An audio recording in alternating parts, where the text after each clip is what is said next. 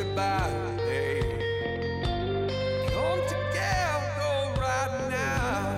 Everybody, come together right now. If you like sports talk with absolutely no sports talk, then welcome to the Just Not Sports podcast. This is the show where a couple guys who work in sports talk to the people who play and cover sports about anything they like, just not sports. On today's show, we will break down the absolutely insane political conventions with sports media critic Richard Deitsch. And we will go deep on an even more insane Chinese basketball movie with Dwight Howard and Carmelo Anthony, which is a lot like Tron if Tron had 5 minutes of NBA highlights in between every scene. We'll also slam some hammers, give you some distractions, and so much more.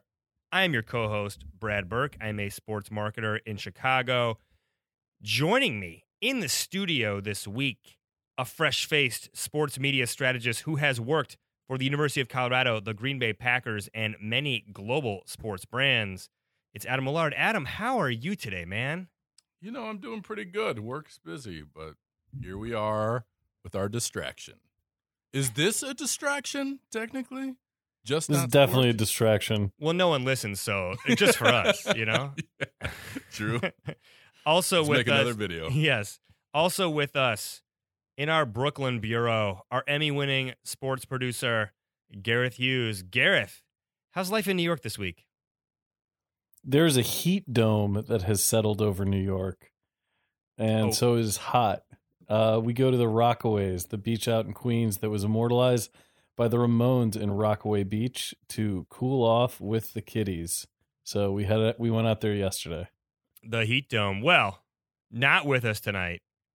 Our producer, Joe Reed, who is about to get fired since we now realize we don't need him to do the hard work of pushing record. Joe, how you doing? Joe sounds about the same now as he does right. most. We could just lie and say he's here the way that he sometimes edits in the shout-outs after Adam leaves the room. All right, guys, we got a busy show. We're going to get right into it. So before we do, if you're a beautiful and unique Sparka pony who makes time for Just Not Sports week in, week out, you know that we don't just invite people on the show. We don't send them emails. We slam the hammer on them publicly because they've expressed an interest in something, and therefore they need to come on Just Not Sports and talk about it. So, Adam, who are you going to slam the hammer to this week? So I had the privilege of seeing my first UFC event ever live over the weekend, Nice. UFC Fight Night in Chicago. There's a local fighter, female fighter named Felice Herrig, and I hope I'm saying her name correctly. But she took some time off, a considerable amount of time, due to depression and anxiety issues. She ended up coming back and winning this fight via rear naked choke, using excellent jiu-jitsu to get lock in the submission. But I am curious to hear more about her journey. From the reading I've done about her, she'd wake up 15 to 20 times per night because of her anxiety and depression, and impacted her life in a really negative way. And obviously doing that and becoming being a full-time fighter where you're putting your life at risk every time you get in the ring, haven't meshed. And so she's managed to work her way back into the octagon, and would like to talk to her about the strength that it took to get there. I don't want to talk to her about the rear naked choke. It sounds horrifying. I'll show you later. Please don't. Yeah. Please right. never it's not show as bad me. as it sounds. Good one. Okay, Gareth, who you want to slam the hammer to? My hammer this week, I have talked on this show when we talked about Bill Walton, about my love for the Grateful Dead. I wore my Owlsley belt buckle to the Cleos a couple weeks ago. I love that band. And next week is Jerry Week, as it is affectionately known. Jerry Garcia was born on August 1st, 1942, and he died on August 9th, 1995. So it is a week for those in the Grateful Dead world to set aside and listen to a lot of their music. And during this time, Warren Haynes, formerly of the Allman Brothers, will be playing a Jerry Garcia symphony at Red Rocks outside Denver, and he will be playing for the first time publicly since Garcia's last show on July 9th, 1995, Jerry's guitar known as Tiger, with a tiger inlay in it. And this was partially, according to an article I read today, one of the people that helped make all this happen was Jake Peavy of the San Francisco Giants, who is a huge Deadhead. The guitar is actually owned by Jim Irsay, owner of the Indianapolis Colts, who has a lot of rock memorabilia. And there were pictures circulating today of Jake Peavy handling the guitar. He apparently, I had seen his name around the Fare Thee Well concerts last summer in Chicago. So my hammer is to Jake Peavy to come on and talk about two things: the Grateful Dead and owning a duck boat. Because if he's coming on this show, we're definitely asking him about that. All right, mine's going to be pretty simple, guys. Nicole Auerbach, writer, sports writer for USA Today. She covers the Olympics. She's going to Rio. Saw her on Twitter recently talking about herself as a documentary nerd. Well, I am a huge documentary nerd. So I'm just going to throw it down. We'll talk any documentaries you want. You want to go Fog of War? You want to go sports? You want to go 30 for 30? You want to go HBO? You want to go Game of Honor, Gareth? Yep. He made Game of Honor, in case you didn't know, Adam. No, I didn't know. You would have no way of knowing, since he did not take that. Game of Honor. Pete Radovich was the best. You made it, Gareth. According to our lore, you made it. Right. Anyway, whatever documentary she wants to talk about, I can go deep. I can even talk about My Brother's Keeper, which is like where these weird dudes from Appalachia like may or may not have killed someone and or slept with each other. These brothers. I don't recommend watching that. I also don't recommend watching Dear Zachary. Have you guys heard of that? No, explain. That was it. A huge like like a punch to the stomach. That is like the most an harrowing hour movie and then ever. a kick to the balls for the last 30 minutes. That's all I can say without spoiling the movie. Well, what's it about? It's about in a nutshell, it's about a family who the father is a young father is killed, and then it's about a custody battle over his son between his parents and his former lover. And it gets really convoluted, and that's about it. Oh, sounds like it takes a dark turn. It takes many. Oh, A dark turn, yes. Yes. Oh. So, all right. Well, Nicole, maybe we won't choose that one. Maybe we'll, Nicole, maybe we'll figure something else out. But anyway, This those is are our the hammers pro- this week. yeah. If you've got a hammer, you got someone you want us to talk to, shoot us an email, justnotsports@gmail.com, or tweet us at justnotsports. We're going to take a quick break. We come back, got Sports Illustrated's Richard Deitsch, all locked and loaded, ready to talk about conventions. And boy, there is a lot to talk about with these conventions. Stick around. We will be right back after this.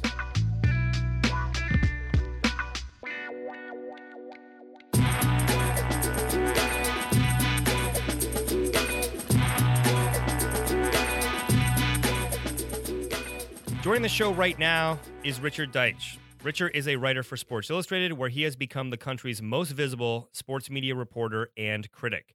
His Monday column is a must-read, and he's also the host of the SI Media podcast, where he conducts in-depth interviews with everyone from Rich Eisen to Rembert Brown to Katie Nolan.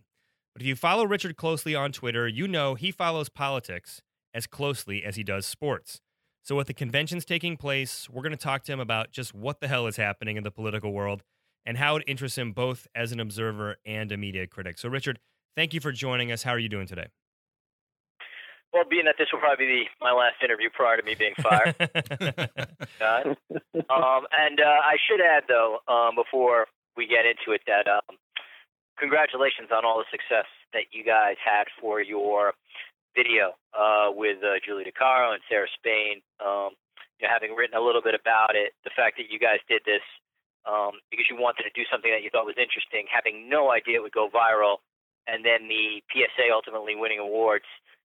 You guys should be very proud of that. Usually the best things when it comes to some of the stuff you do, at least in your work, is when it's organic and people find it without a marketing plan. They sort of just find it organically and it grows, and that's what this PSA was. So full marks for you guys, and I'm glad to see that that really took off. Well, thank you very much. I will say this, earlier today, Sarah was putting up, she wrote about, the Cubs trading for Chapman from the Yankees and his history of domestic violence. And I saw her feed, and she's getting called the C word, and she's getting, threatened, and Julie's in the same boat. I will say this, it's easy to raise awareness about a topic. It's very hard to enact change. So lots more work to do, but we appreciate the kind words, and we really appreciate you writing about it at the time too. I mean, it was a thrill to get in your column. Speaking of people who no problem. who can't cause change, let's talk politics. Yeah, right. So I want to start with this, Richard. You're clearly someone who follows the political landscape closely. You've been tweeting about Trump and what's been going on, and the way media have been covering the entire circus since long before it became apparent that he was going to be the nominee. So, given that this is probably the most turbulent political climate, arguably, at least from my perspective, in decades, do you like observing it from your perch in the sports world, or do you ever have that itch as a reporter that you were down working the political beat and kind of in the center of it, on the convention floor hustling around? Yeah, a good question. I'd say both. There's the observer part of me, the person who obviously watches a lot of television, given what I do, that's fascinated by the spectacle, particularly the spectacle of how different media organizations have covered this election. I'm fascinated by how both the Clinton campaign and the Trump campaign has tried to use the press and has done so successfully. I'm fascinated by the fact that the Trump campaign has really showed that the media in this country, I think, has lost a lot of power in terms of its ability to influence. It's also, interestingly enough, I think, caused some great reporting over the last couple months where I think early on, particularly in cable news, someone like Donald Trump really got a free ride. Millions and millions and millions of dollars in free advertising, and probably Hillary Clinton getting a little bit of a free ride as well. So I'm fascinated by watching it all because it's a great reality show. There's a part of me that hates myself that I like the reality show so much because it's such an important thing. I think people sometimes, because our political system is, so disjointed and there's so much fighting, that I think people sometimes forget to step back and realize that it really is the most powerful position on the planet, President of the United States, strongest country with the largest military, country where decisions can absolutely crater a global economy. And it's really not a reality show. But I'm not putting myself like over the mountaintop. I sometimes forget it too. I'll throw jokes out on Twitter. And, maybe you just sort of, maybe that's a defense mechanism, but it's really serious stuff. And then finally, I certainly like what I do, but there are times, like I'm writing about something, a television move or, a trend that's going on in sports television. I think to myself, it's so unimportant compared to what is going on in the Republican convention and the Democratic convention that, there's a part of me that's like, man, I wish I was covering it. That said, I have no doubt there are reporters covering the conventions who probably think to themselves, man, there's reporters out there in Syria or the Middle East, people who are covering conflict or civil wars who are really doing important work. So no doubt that there are times when I kind of wish I was covering it. If I was covering it, though, there's no way I would be as liberal with my tweets in terms of, and not liberal as left, liberal in terms of honest. I wouldn't be mouthing off as much on what is in front of me on politics because I would want to separate my reporting, obviously, from my opinion. Mm-hmm. Donald Trump's policies, what are they exactly besides screaming about the ball? I have to, after watching a convention last week, he spoke for 75 minutes. I was in preparation for this interview today, pulled out the New Yorker from a couple weeks ago. I was reading George Saunders' piece in there. He's one of my favorite authors. And there just seems to be a lot of yelling and fear-mongering and finger-pointing at immigrants. And it is classic rise of fascism playbook. I'm not trying to say that to, skew it. It's just like, man, I've read all this before, but do we know what his policies are? Well, Gareth, in the words of Homer Simpson, I disagree with his Mexico wall policy, but I agree with his kill Bart policy. Right. Well, I would say this, to sort of be fair to Trump. if you go on his website, he does offer policy positions. He offers a policy position on compelling Mexico to pay for the wall. He offers a policy position on health care, U.S.-China reform, tax reform. I know he does on the Second Amendment, too. So, like, if you're asking me if I believe that it is feasible in any economic structure to build a wall and then compel another country to pay for it, no, it seems I mean, I don't even think impossible is the right word. I'm not smart enough to even understand what you would have to do sort of government-wise to get this going. Do you need Congress to approve it? Like, I'm the first to admit I don't.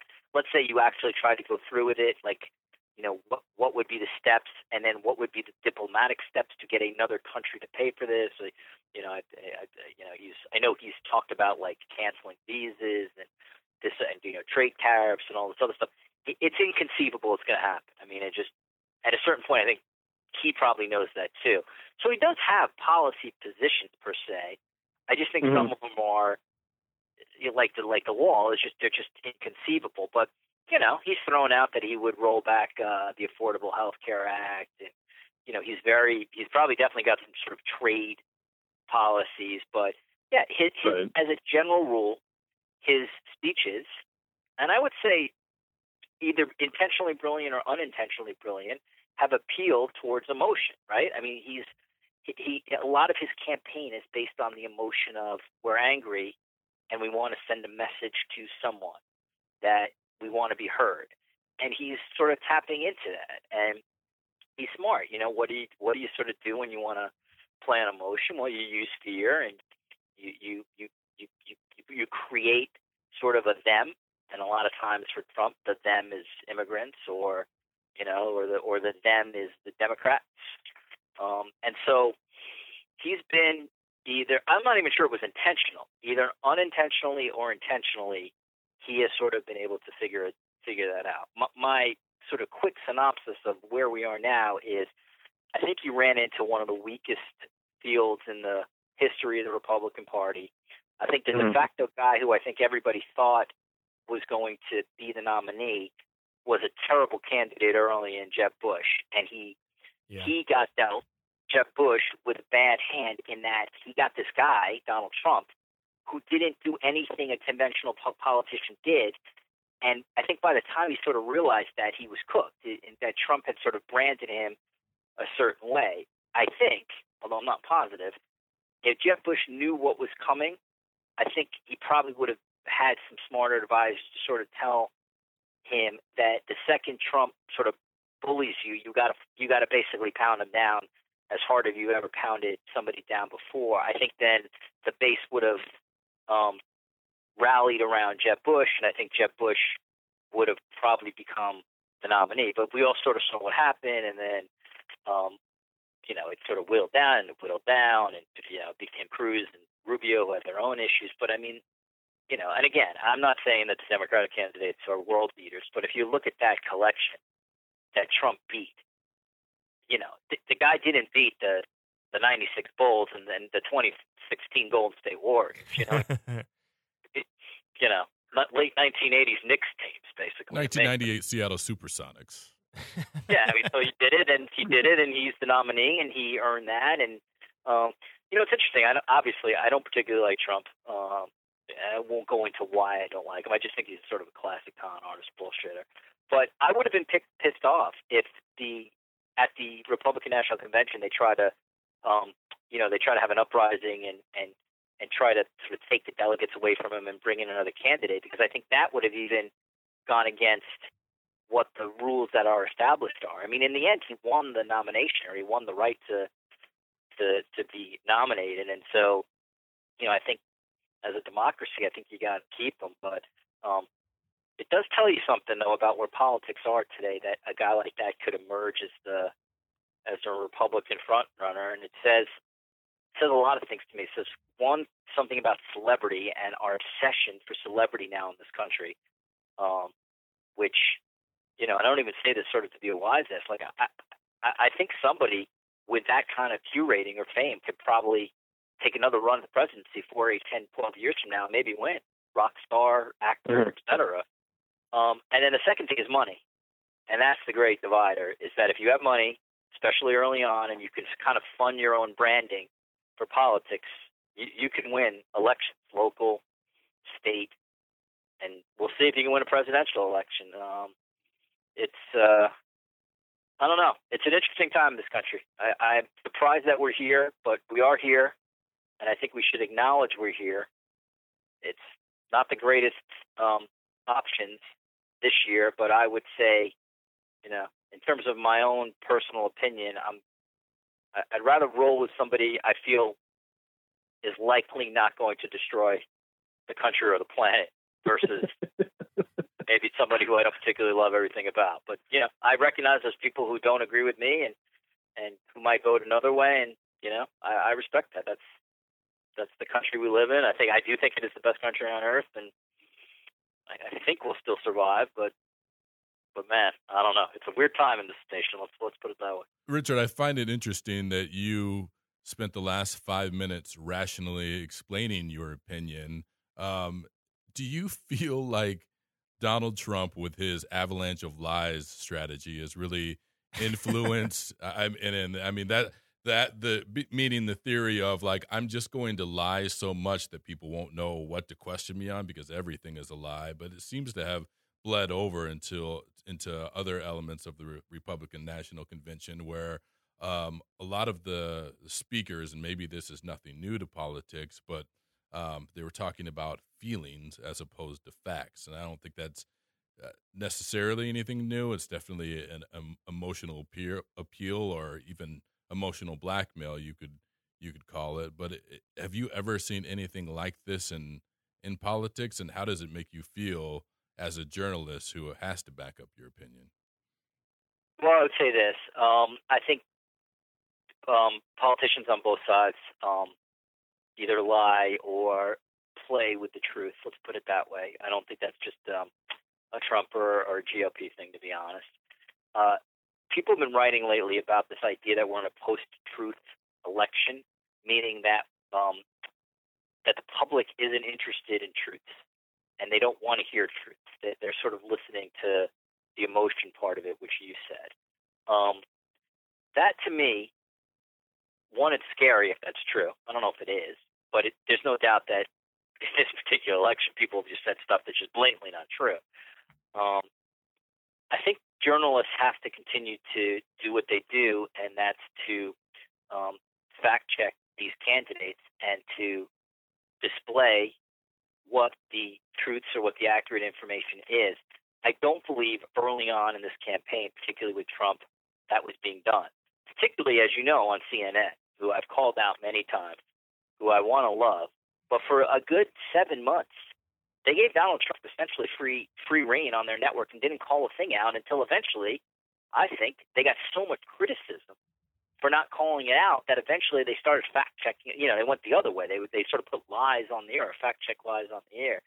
So the only way to me to combat that is to just do what journalists and other people sort of who are charged with finding facts or producing accuracy, and it's just to do it and do it really hard, to do it like with some significant passion in terms of like sort of display it on whether it's your website or television or newspaper in ways to attract and attach and in ways to better attract your readers. Or podcast. Where I think readers, or podcasts. Like people have to be hit over the head during this election on what's true and what's not. We haven't necessarily been in that place before, but the attention span of a lot of people in this country is not great, and so I think media has a gigantic responsibility to pound the truth again and again and deal with the criticism from whatever other side that is that say you're biased to that side. Usually, you know what, if the facts as a general rule are on your side, you can take whatever heat people are coming at you. You just basically point to that's the scoreboard. This is the fact of this. This is correct. Opinion's obviously a lot tougher to back up. Like if Christoph not too long ago, I think it was Nick Christoph, wrote a piece that he said that I believe Donald Trump's a racist. That's not a fact. That's harder to back up. But if you say Donald Trump was sued by these people at this time, or Donald Trump filed for bankruptcy this many times. Those are facts. Those are pretty hard to refute. So that's where I think the media early on did not do a good job in this election on both sides. And they're going to have to, over the next 100 days, really do a much better job on that. Will they? I think some will. Will the public? Is the public interested in it? That's the more interesting question. Yeah, and I mean, like, not to pick on the Republicans. I think we're taping this on the Tuesday of the Democratic convention. It's easier to make absolute statements about what we just saw for the entire week in Cleveland, because clearly the Bernie supporters are, they're like tearful, sort of like panning across the stadium of an SEC game after the home team loses. Right. Their view from the stands just seemed like really overdramatic to me. Let me say this though, because there have been some memorable moments both in the conventions and in the coverage that I feel like are things that have the potential to be talked about 10, 20 years from now.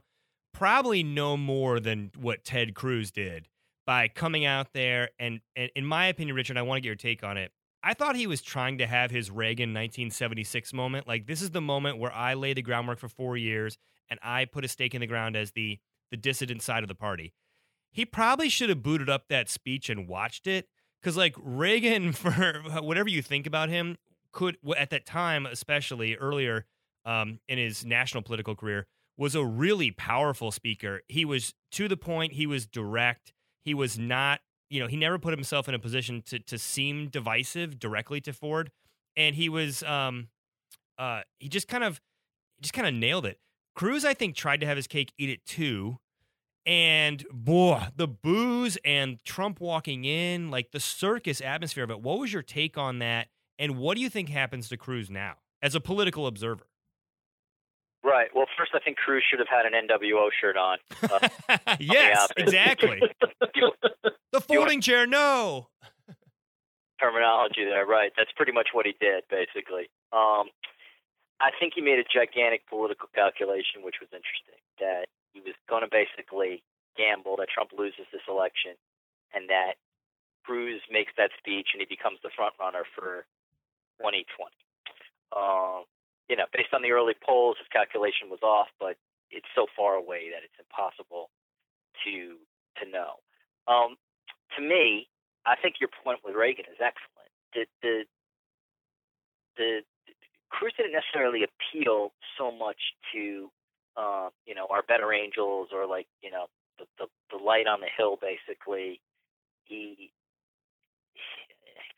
trying to figure out even who he was trying to appeal to. If he was trying to appeal to the Republican base, or if he was trying to appeal towards the sort of the moderates who float between both the Democrats and the Republicans. I think it was the one thing I'll say is it was ballsy to sort of appear and make the speech. I don't think there's any doubt about that. Although I realize I'm sort of going away from this. To me, the more honorable people are Romney and Bush, both Bushes, in fact, on this, who from the jump said, we're not going to endorse this guy. We're not going to his convention.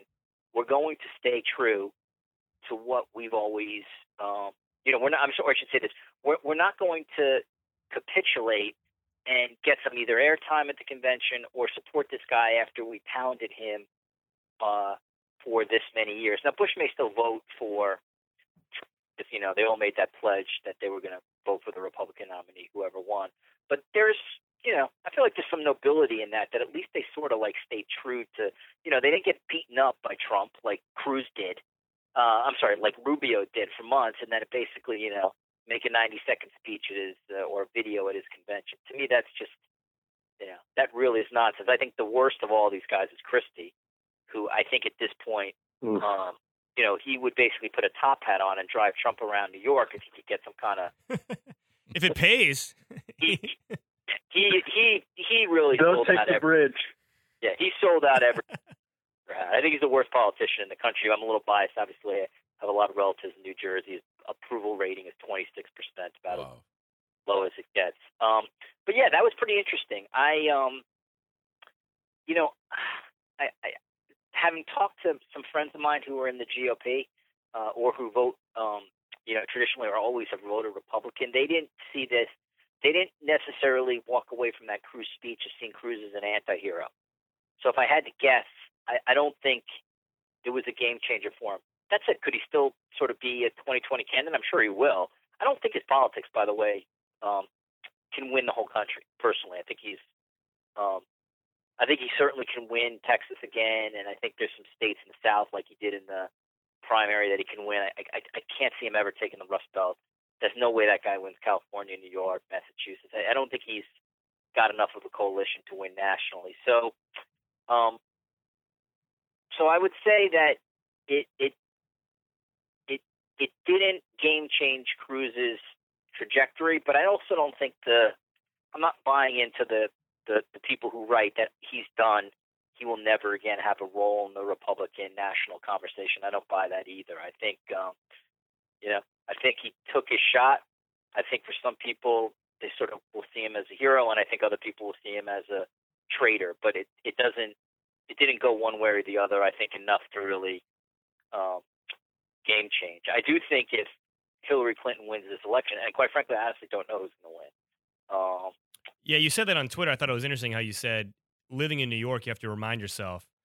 I'm the first to admit that I live in a place which is obviously going to vote Clinton big, and there's a lot. The New York Times is published where I live, and Daily News is liberal, and there's, I live in a Manhattan, which is very, very highly Democratic. Brooklyn is highly Democratic. And people have a certain orthodoxy here, so I don't pretend that I represent the country, because I don't, quite frankly. I've spent a lot of time. I lived in Michigan. I have spent time in a lot of different states, so I have a sense, I think, of how different it is. But I'm pretty self-aware. New York is the outlier. I think Chicago's an outlier too, to be blunt. So I don't know who's going to win the election. I do know that if Clinton wins, I think who would run in 2020 against is pretty fascinating, because I think Trump has game changed the Republican Party for the next, 12 to 20 years. And it'll be interesting to see if he does lose, who would emerge in 2020 and what type of candidate would emerge to try to who would be very different. Like, would it be a similar version of Trump, maybe just not as coarse? Or are we going to get really like these radical kind of candidates now who are total anti-politicians like Trump? That's pretty interesting. I don't think the trajectory of a traditional Democratic run is going to change. 2024, 2020 could be Cory Booker types. That's not such a different archetype. But Trump has game changed everything to me. And so that I would have no idea who would run for 2020. Maybe it's a traditional guy like Scott Walker. Well, listen, he got blown out this round. Or, who knows? Maybe it's Kanye West. I have no idea. Well, okay, so speaking of game changers, and according to the bylaws of this show, we have to ask you not about sports, but your interests and hobbies. So I'm going to ask this purely on the political side, but the big game changer in the last few elections was 538. And this is the first election where we are seeing, I think, first of all, 538 is now an ESPN entity, and analytics has become a mainstream. It's gone across the media, whether Nate Silver is at the New York Times. He changed the game in the past, but what role do you see 538 playing in the next 100 days from a media standpoint, and has that been watered down by the rise of analytics? Good question. Nate Silver was absolutely a game changer when he was at the Times, partly because of the publication, but obviously a big part because he was so incredibly prophetic in terms of what happened, that he created himself a huge brand and then obviously leveraged that brand to 538. Silver obviously did not see the rise of Trump. He's been criticized for that. He's given reasons as to why that was. And, listen, it's like a guy who bets in Vegas. Sometimes you're going to get on a roll and sometimes you're not. What I have seen is that there's a lot of places now doing what Silver does. They may not do it. They may not have his exact model, but the Times has continued very successfully with its election coverage, sort of in its analytics election coverage without Nate. You see the Real Clear Politics types of sites. They're out there. There's a lot of sites that do now what Silver does. ESPN is I don't know what their traffic is, and ESPN's going to put out, their job is to put out press release after press release that sort of gives you good news on all their sites. But Right. anecdotally, this is just my opinion. 538 as an ESPN entity has not popped. It's not a conversation starter the way Nate Silver was a conversation starter in 2012. That is my opinion, but I feel like it's a pretty fair reported sort of take on that. I don't see Nate Silver and the 538 people floating the airwaves the way I did in 2012 when Nate Silver was kind of a rock star being interviewed everywhere. So I think they will still continue to do excellent work. And it's a good site. Don't get me wrong. Their projection models are really interesting.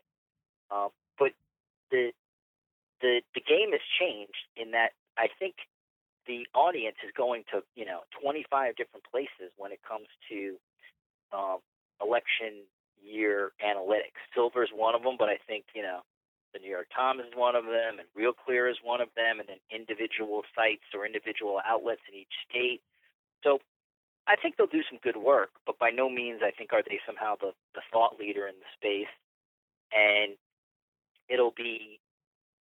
it's always interesting to me when Silver tweets something to see the reaction of him making sort of a projection or a thought, because that I think gives you a little bit of a sense to how people are reading Nate now. And 4 years ago, he was sort of treated, I think, as Daenerys from Game of Thrones. He could do no wrong, basically going over the narrows. Right. Now he's still liked, but it's a little different. You sort of look at him a little differently. I think the more interesting thing when it comes to 538 is what's going to happen to them in 2018, late 2017. Mm-hmm. Is ESPN still going to invest in all that talent, all that labor? Are they going to keep this thing going for 2, 3, 4, 5, 10 years? I don't know. They say they are, but they once said that about Grantland. So Right. We'll see. I But think this is veering dangerously close to sports. Yeah. Right. Yeah. No, I don't want to make it sports, but it's as a business play. I think it makes ESPN smarter. What I don't know is what I don't know is does it make ESPN money, and that for them is usually the bottom line. Right. Shifting topics a little bit to something else, another very serious topic. Celebrity speakers at the conventions.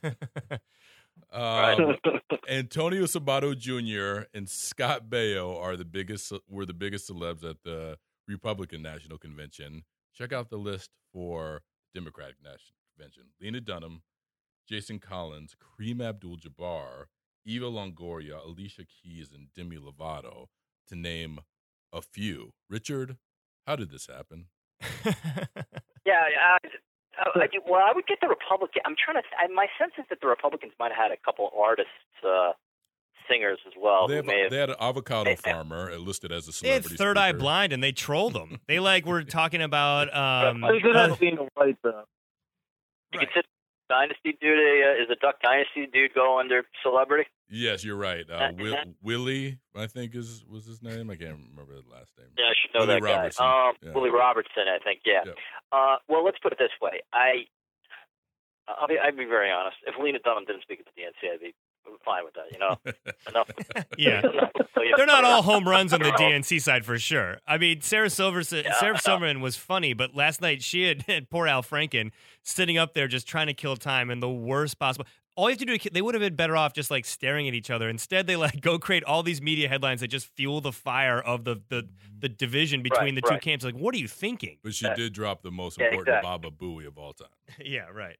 That was good. Yeah, she saved herself on that. I will say this. There's a couple people on that list I'm fine with. I think Alicia Keys is awesome, and that's cool. I saw Elizabeth Banks speak today. I thought that was from the heart. The Democrats are always going to get, they're going to win the Hollywood vote traditionally, so they're always going to be star-studded. The one thing I would say is, and I'm sure the DNC, I don't have their emails, of course, because I'm not Russian, but I'm guessing that in the midst of their conversations, they were smart enough to not, if you follow me here, kind of over-celebrity it, because that is something that I think would turn off the people that they need to win the election. That's independent voters. you can have a couple celebrities popping in, and I think, especially those who are politically active, to sort of say something with meaning. But if you make the convention too much of like the incestuous nature of the Democrats in Hollywood, I think this is just my take. I could be wrong. I think it turns off people. So I think you got to be really judicious, in my opinion, to be careful with that.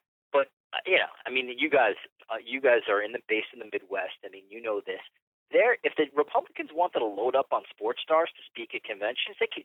I mean, whether it's Jack Nicklaus or Ditka was talking. I mean, I'm not talking about active sports stars, but like Ditka, Nicklaus. There are a ton of NASCAR guys who are very conservative who are driving now. There are a ton of football players who absolutely, especially a lot of quarterbacks who are GOP members. So it's not like if the Republicans really wanted to push it, I think they would get some, they would get some really interesting people. I think some of this had to do with Trump and the Trump group, in that, how we ended up with Scott Baio and Antonio Sabato. It just sort of like was such an oddity. But that's the one thing I would say is I think celebrity endorsements can have value in certain places, and I think there are times when celebrities can absolutely help you get out to vote, particularly if you've got a band that's sort of politically active or hot.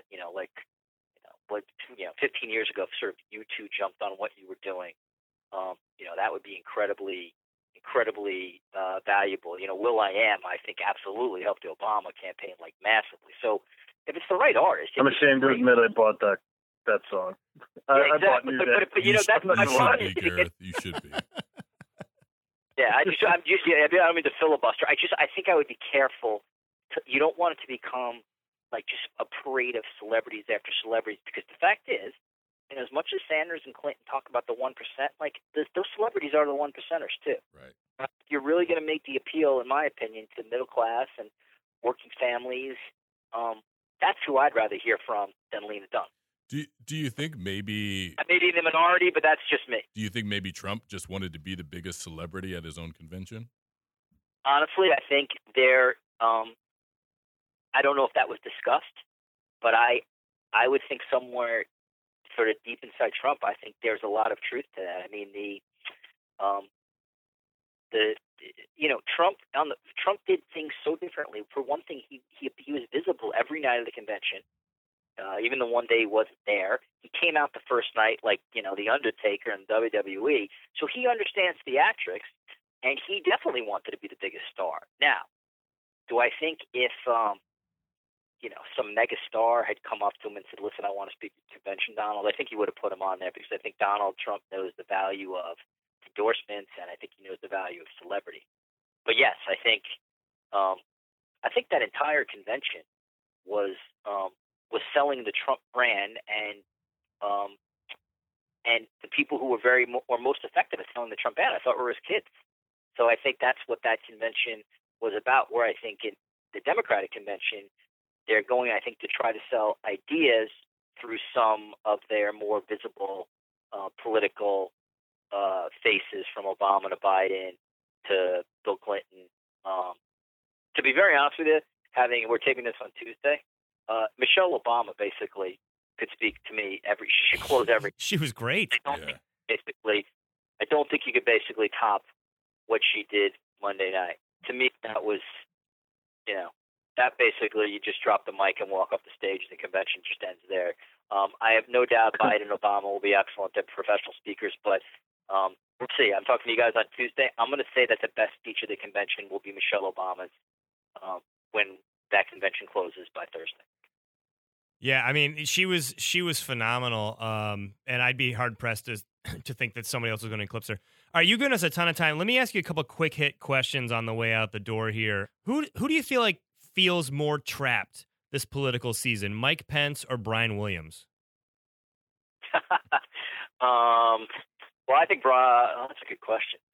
You know what? I mean, I think Mike Pence, he's trapped only in the sense that he probably can't say, but the reward at the end could be the vice presidency, perhaps the presidency. So that's pretty good. I think he was smart to accept Trump's offer. Brian Williams feels so miscast.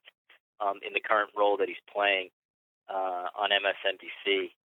He's and I think I think Brian Williams is a talented broadcaster.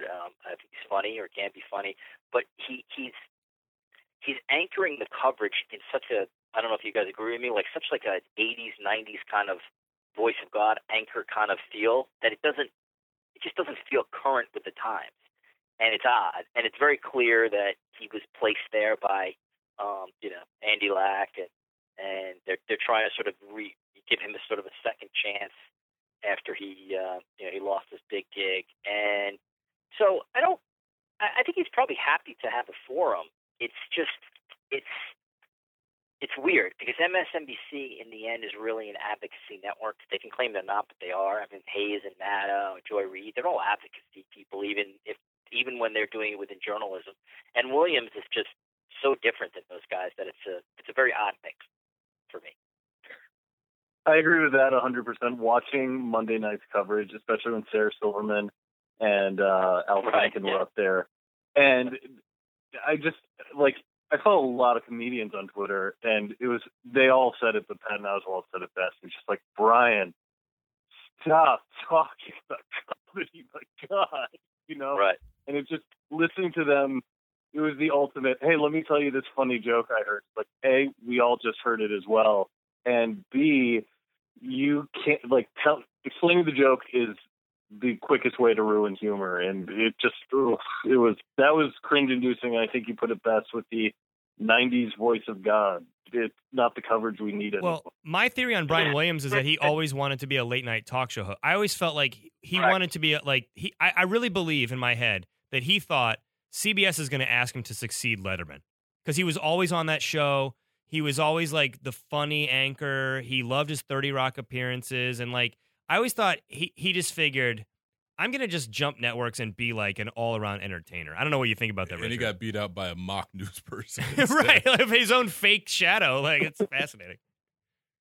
I agree with you. I mean, whether he really thought he was going to get the Letterman job or not, I don't know. But I think there's a part of Williams that always wanted to be a late-night comic. I don't think there's any doubt about that, given his appearances. I think as a lead network news anchor, he's a funny guy when he's a guest. Do I think he could do a Stewart or Colbert do? No. And yeah, his sort of trying to sort of diagnose Sarah Silverman was a little rough. And right after that segment, forced me to watch Raw because I needed to get a little rest. Oh, so you Raw? So you put back on the Ted Cruz speech then? Yes, I did. I watched some old Scott Hall and Kevin Nash videos to find myself with the Ted Cruz. All right, last question. Trump wins. Which tabloid do you pick up first, Daily News or the Post? Pravda is what I pick up, basically. See how the Russians are covering, or TASS, whatever the news agency is there. I would pick up actually every newspaper. I'd be fascinated by how, and not just even in my city. I really would just. Forget which about headline. I mean, which headline do you want? I'm going to hold you to this. Where do you go? Where do you click in and you want to see the headline first? What you want to see, the conservative view of that or the liberal view of that? Well, I think both the Post and the News will have phenomenal headlines if you want. So it honestly would be a tie. I would be very curious to see how a place like the Times and the Post play it because they're ostensibly trying to sort of objectively offer you headlines, but they have a POV for sure. I mean, the Washington Post just basically said this guy is unfit to lead. So I'd be really fascinated by those two. But I'll totally be honest with you guys. This is exactly what I would do. No bullshit here. If he wins, one of the first things I would be to go to. There's a couple people I follow, or if I don't follow them, there's their list of mine who compile all the foreign newspaper headlines, especially the ones in the UK. That's what I'd be interested in seeing. I'd be fascinated to see how a Trump election victory would be playing in England, in Spain, Germany on their headlines. That would be fascinating because I don't think they would hold back how they felt about it. So those headlines would be really fascinating and probably more so compared to the States.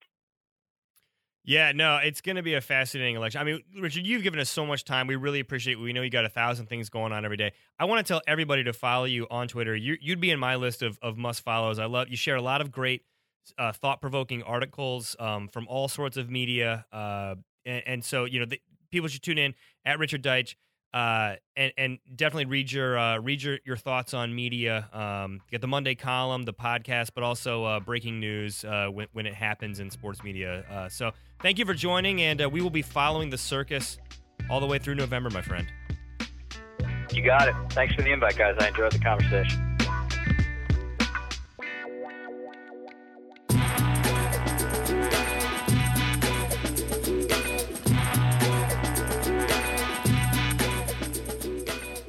Okay, here's a movie pitch for you. It's a sports movie featuring real superstars from the NBA. And it's a sci-fi flick about a futuristic digital world plagued by a deadly virus. And it's a romantic comedy where Carmelo Anthony plays a matchmaker. And it's a medical drama where Scottie Pippen can wake people out of comas. And in the middle, it takes a break to show you at least a minute of Dwight Howard highlights from that one year that he played for the Lakers. Well, let me tell you this. If that's your pitch, tough luck, my friend. They already made that movie. It's called Amazing. If that's your pitch, seek help. It's called There are Amazing. people- It was filmed and released in China in the year 2012 or 13. Varying reports on that. And all the wackiness that I just described really happens. This movie is damn near nonsensical, but it is fascinating. So we're going to do our best to break it all down. So, Adam, I'm going to start with you. In 30 seconds or less, explain the plot to our listeners. I was going to ask you for this, but okay. So, Adam, this was your idea. from what I can gather, there is a video game developer. Let's point this out, that there are 3 black guys being the basketball players, a cast of Asians, 20 seconds. and one white guy who apparently played college basketball with Frank Miller. Basic premise of this movie is Frank Miller is the head of a software development company. He is in love with a girl named Eileen in the office. There's 10 another seconds. character named Bing Shan who develops games and discovers a crucial glitch, which is the character in the video game takes over the game, which is somewhere between anime and basketball. I did a really terrible job explaining that because I don't understand what this movie is about, Brad. I'll give it to you. A Chinese company makes an immersive basketball video game known as The Sixth Sense. It's sentient and infected with some kind of virus, and so players then become infected by that virus when they kind of dock into it, a la The Matrix. So to beat it, a guy gets the virus to fall in love with him and commit suicide, shockingly.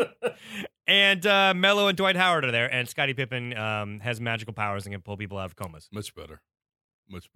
Gareth, How did this get made? I want to ask this, Gareth. How much do you think they got paid? Dwight and Melo got paid to be in this movie. I don't know, but I would like to. Do you think they got paid, or was it just sort of like Yeah. the NBA was like, "You do this for I think us"? the NBA made them do it. No, they can't make you go to China and be in a movie. They got paid. They got money. Yeah, for but this. how much? I bet don't it had to think be it $1 was a million lot. plus. I think that all 3 of those guys, I think 2 of those guys got caught for PEDs, and this is the way they got out of suspensions. Melo spent more time on a flight to China than acting in the movie. I guarantee they shot that thing in like 10 really that was all hard one working take. hours. That was So- all first takes, that's for sure. But here, if you look at it, the movie's budget was listed at like $9-10 million. I don't think they're getting there with. Well, I do think it raises interesting questions about the cost of animators in China. Yes. But I think this whole thing should be categorized under when growing the game goes wrong. You know what I mean? Like every sports league is talking about growing the game and how to expand in China, and I give the NBA credit for taking a swing at it, but ooh, man, was that unwatchable. So can we talk about the performances of the pros in there? Because I agree, it was really rough, but I think Carmelo actually did the best job of the 3. He seemed fairly natural on camera. He seemed to play the buddy of the guy who is the head of the video game company, Frank Miller, played by Eric Mabius. in his last role. Eric, maybe ever. as you may remember him as Resident the closeted gay guy from Cruel Intentions is what I remembered him Oh. from. And then he was in Ugly Betty. I think he was in Yes. Resident Evil as well. Yeah, probably. So Frank Miller, the character in the movie, apparently went to Syracuse or played at Syracuse. I think they played with together. Carmelo Anthony. Yeah. You don't remember Frank Miller, Hakeem Warwick, and Melo leading them to the 2003 NCAA I don't know, championship? man. Syracuse always has that one white guy who's perpetually a senior, so he might have been that guy. Yeah, he was like, who was the guy from a couple years Just ago? before that- Jerry Dugan. yeah, I think he's a comic book writer. Or Jerry McNamara, that's who it was. McNamara. He was essentially the McNamara guy. Yeah. Yeah. I thought Melo was great. There's a whole scene. I will say this. It's very subtle, but I want you, Joe's going to boot up something right now, and we're going to play a clip of Melo doing some acting. See if you notice anything change about his voice. That right there is the Pearl Tower. Tom Cruise stood on that tower right there on Mission Impossible 3. You are from Syracuse. You must know Frank and Arlene. Yeah, we were very close at Syracuse. Frank and I was playing basketball for the school. We won the NCAA championship together. We were schoolmates in high school. She was so popular. Yeah, she was so popular at Syracuse, too. Frank was putting the full court press on her. Was that supposed to be Mello? His entire voice changes. It's so clearly via like AR or voiceover. And, Sounds like Adam that Willard is was not- given a job in China. yeah. Right. Right. ADR is when the actual actor replaces their voice. That is not ADR. It's so great. And everything about it is totally different. And they're like, we do not have time to fix this in post. It was Just one of the go." guys from Pro Stars just jumped in there. Yeah, Mello was like, I'm not coming back to China for take 2. I am gone. This is I don't know how y'all Yeah. fooled me into doing this, but fuck no. I'm not recording one more line. In the scene where Mello's coaching the kids in a basketball, like kind of camp, he's like yelling at them like, faster, faster. Like he's yelling English with a Chinese accent. And their accent is like, like if you, Brad, were coaching a black basketball team and you put on an accent to try to motivate them, like, oh, come on, y'all. Do it. Faster. Can you do it? I'm How not would you gonna. talk to a black I'm basketball not team? going to do a stereotypical person of color accent. I Sorry, was really hoping to get Jesse Jackson after us. no.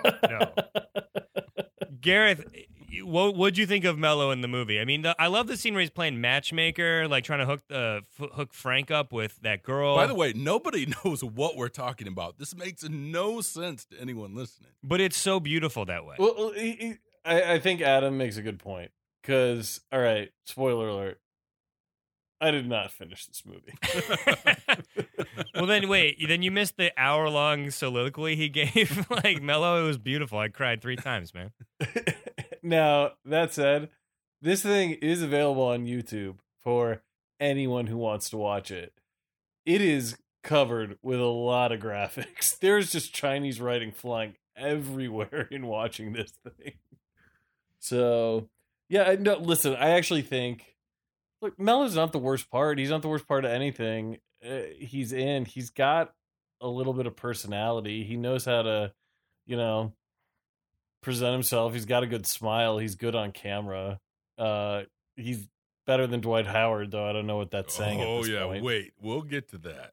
Let's just jump into Dwight too, because Mello Sure. plays a pretty standard role. Dwight's role far harder to actually make sense of. So they doing a press conference to announce this virtual launching the basketball game that This you can is basically play. something you or I would do. We'd get Dwight Howard, we'd fly him in on a beam of light, and we'd have him talk about his love of basketball. He flies in a Superman cape, and he's really pushing the Superman thing because they're like, "Oh, Superman!"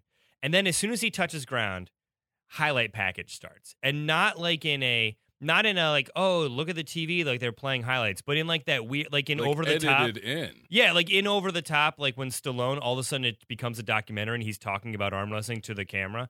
It's like that. Like all of a sudden it's just like at a sports center is playing highlights and you're like, what? It's like, hey, Chinese audience, in case you don't know who this guy is or how good he is, here's a clip from him playing with the LA Lakers, and then here's a clip from the NBA All-Star Game, which, by the way, they used 3 clips of the All-Star Game during this movie, which I thought found was bizarre. All the same All-Star game. Probably rights. They probably had like only a limited But the amount of NBA team rights. bought into this thing. Wouldn't you think they'd open up with a little better Who knows? access to their I mean, archives? look, this movie, I'm not going to lie, guys. It might have had like that, like one or two other holes. You're true. I mean, okay, the first thing first. Adam and I have worked in marketing PR for combined, number of years. Oof. I was professionally offended at how the guy who is the antagonist, or he's really the protagonist, trying to warn everyone about this virus, runs up to the stage on a press conference that is like a press conference that has like hundreds of people screaming, like Bieber fans, like screaming. They're so excited for this press conference. And then this guy walks up, takes the mic in front of, Jerry McNamara's character and Dwight and this other lady, and just like says, by the way, I think this could be super dangerous. And no one stops him. There'd be like 15 me's tackling that guy. If you try to bum rush one of my press conferences, I will clothesline. Yeah. Oh, you would do that. What is it? You do the naked rear naked choke. The rear naked choke. But I wouldn't let go when you tap. You'd be dead. I was like, how does this happen? And then meanwhile, Dwight, fully wearing his cape. Oh yeah, and is just like watching it happen. What he says. What does he say? Oh well, we can either play the clip or I'd be happy to reenact it. You know what? Let's reenact. Why don't you go ahead and give us a dramatic reading as Dwight Howard? So I missed his first couple lines because they were just inaudible. But I missed them because I did not watch them. Someone asks him, and I'm not exaggerating when I do this read. I may be underselling it. Someone asks him about the Superman dunk and how he did it, and he says, I don't really know, but what I do know is if you dream high, you fly high, and that's where amazing happens. Basketball touches your soul, and it gets deep down in your spirit. This is a dramatic reading. That is, I don't think it's that dramatic. It's far more dramatic than what you actually get in the film. I would like to thank Dwight Howard for being on the podcast. He gyrates his hips forward as he says, "It gets deep down in your soul." He was okay. I like Mello's understated cool more than I like Dwight just being Dwight. Could I get to when the next scene where he talks about, for some reason he's on the court with I think it's Bing Xiang's character talking about his love of basketball. Oh, please do, Adam. And he says, just think about basketball being a girl. You got to hold her. You got to caress her. You got to kiss her. You got to make her feel love. And when you do that, she'll make you happy. Dwight, there's a reason you haven't been up on your game because you're a bit too busy fucking your basketball. It has the most incredible pickup basketball move I've ever seen, which is the dude stands on the ball, then slides through the opponent's legs with the ball, and then picks it up and makes a shot.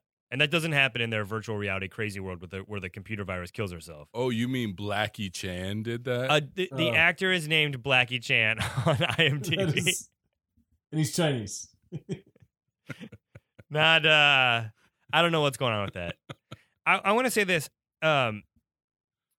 Was the video game, like the video game opponents were all like sexy women? Was that empowering for female athletics or hyper offensive because they were so overly cartoonishly sexualized? Offensive. That's what I thought. I just want to check in case everyone had a more progressive view of that. But they all could dunk. They could dunk. And then the translation, I couldn't tell if they were speaking Chinese and then as all ADR or not. I could tell you this. There are translations such as, take a seat, girl. Let's enjoy the NBA.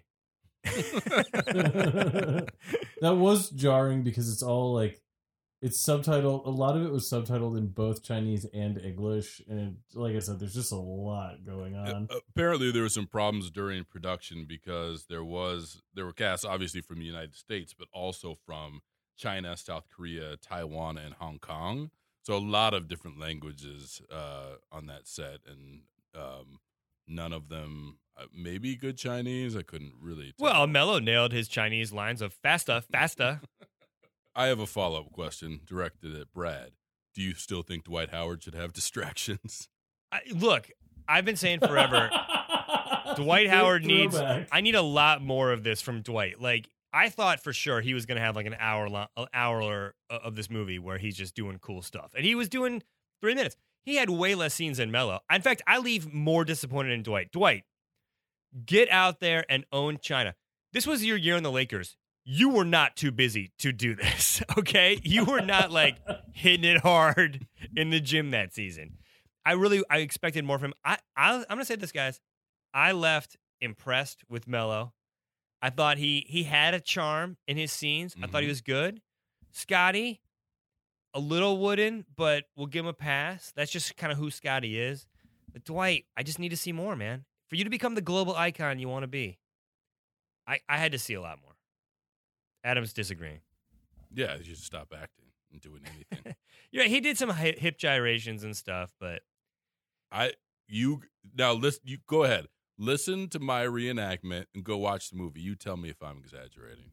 I believe it was somewhere around the 50 to 55 minute mark. Well, I think you said it right there. Go watch the movie. The NBA movies in China. It's where amazing happens. And with that, guys, we'll take a quick break. We'll be back with some distractions in 1 second.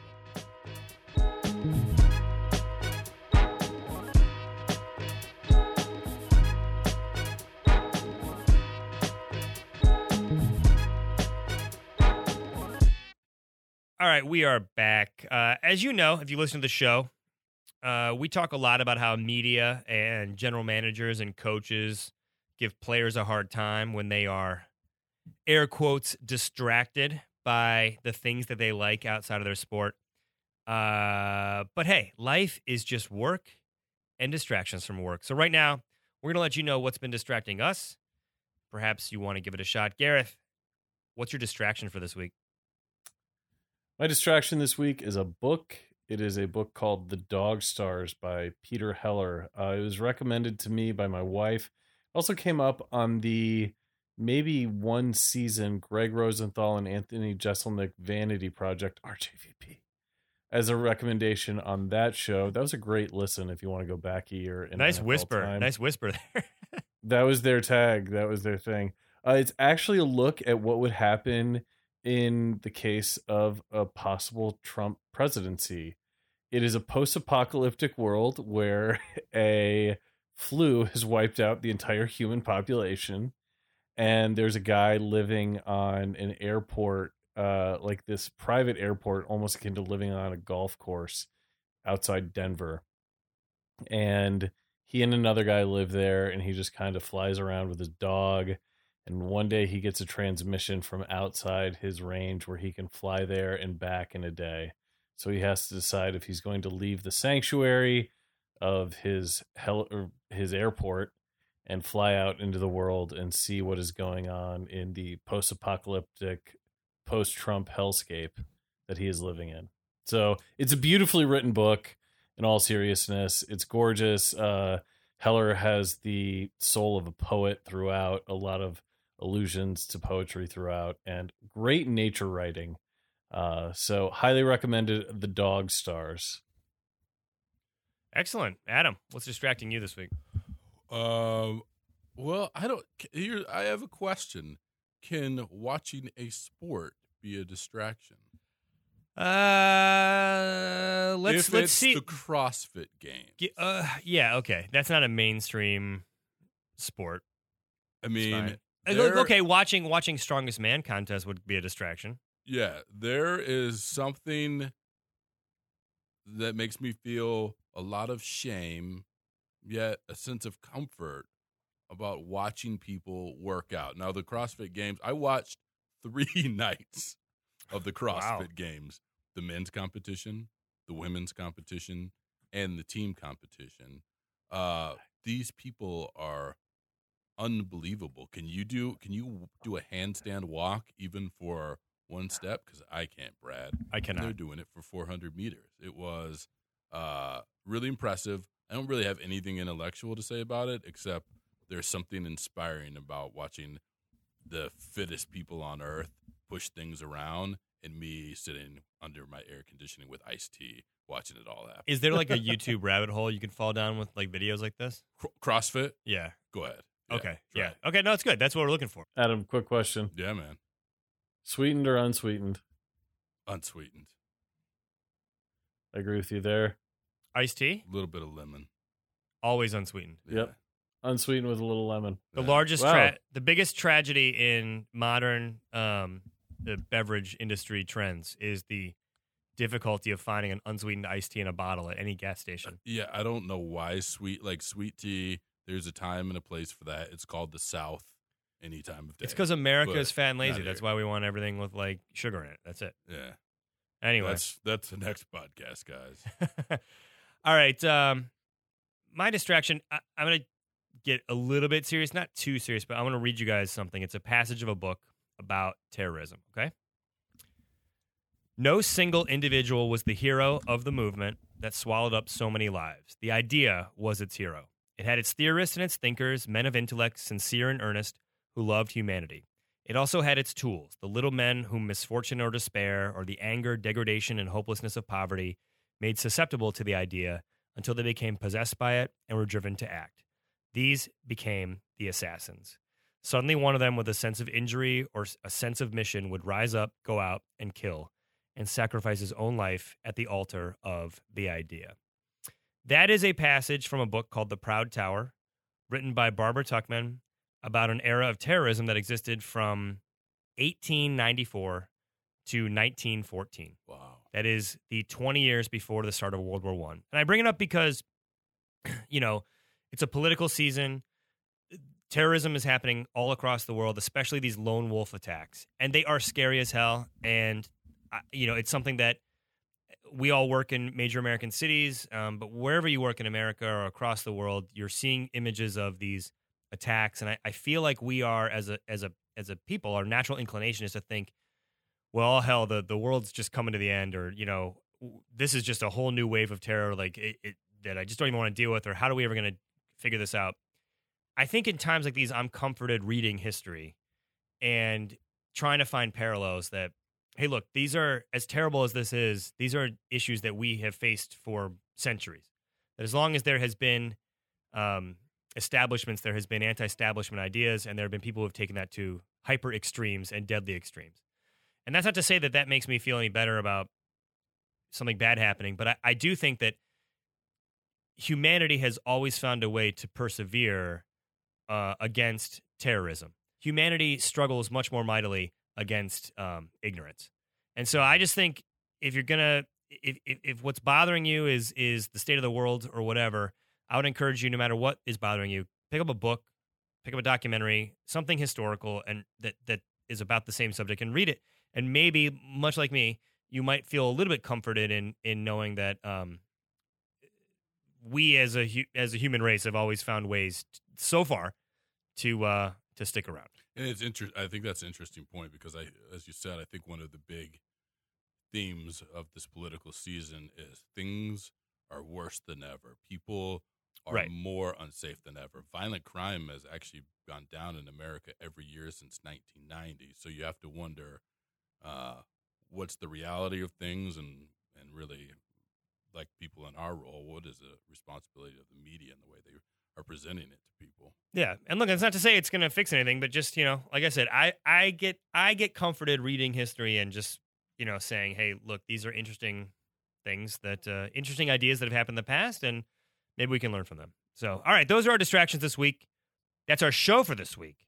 If you did not like it, remember the immortal words of Malcolm Jenkins talking about bow ties on this very show.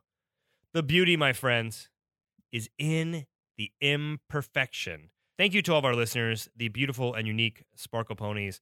Subscribe, rate, and review us on iTunes. Follow us on Twitter at JustNotSports. Email us tips, thoughts, or topics, justnotsports@gmail.com. Right now, we're going to end with some shout-outs. I'm going to give a shout-out to Richard Deitch, Sports Illustrated's amazing media critic. Just a great follow on Twitter about the political scene and media coverage of it. Had a lot of fun talking politics with them. And for people that are going to criticize us for being too anti-Republican, just remember, we're taping this during the Democratic National Convention. We have not, we did needle them for what we saw on the first night, but we just haven't seen the full convention spectrum. I'm sure we will be revisiting this topic in a lot of ways. It'll be worse next week. Right.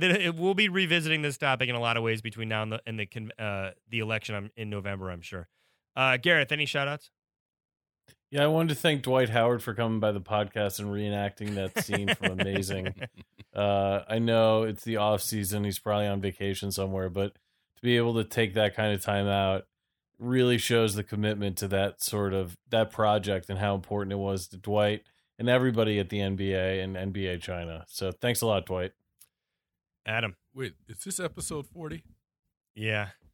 Congratulations, everyone. Episode 40. Episode 40. So related to that, I want to shout out one of our most loyal listeners who listens every week for her name to be shouted out, Meg Palalis. Meg. You've listened now to all 40 episodes of Just Not Sports. Thank you for your support.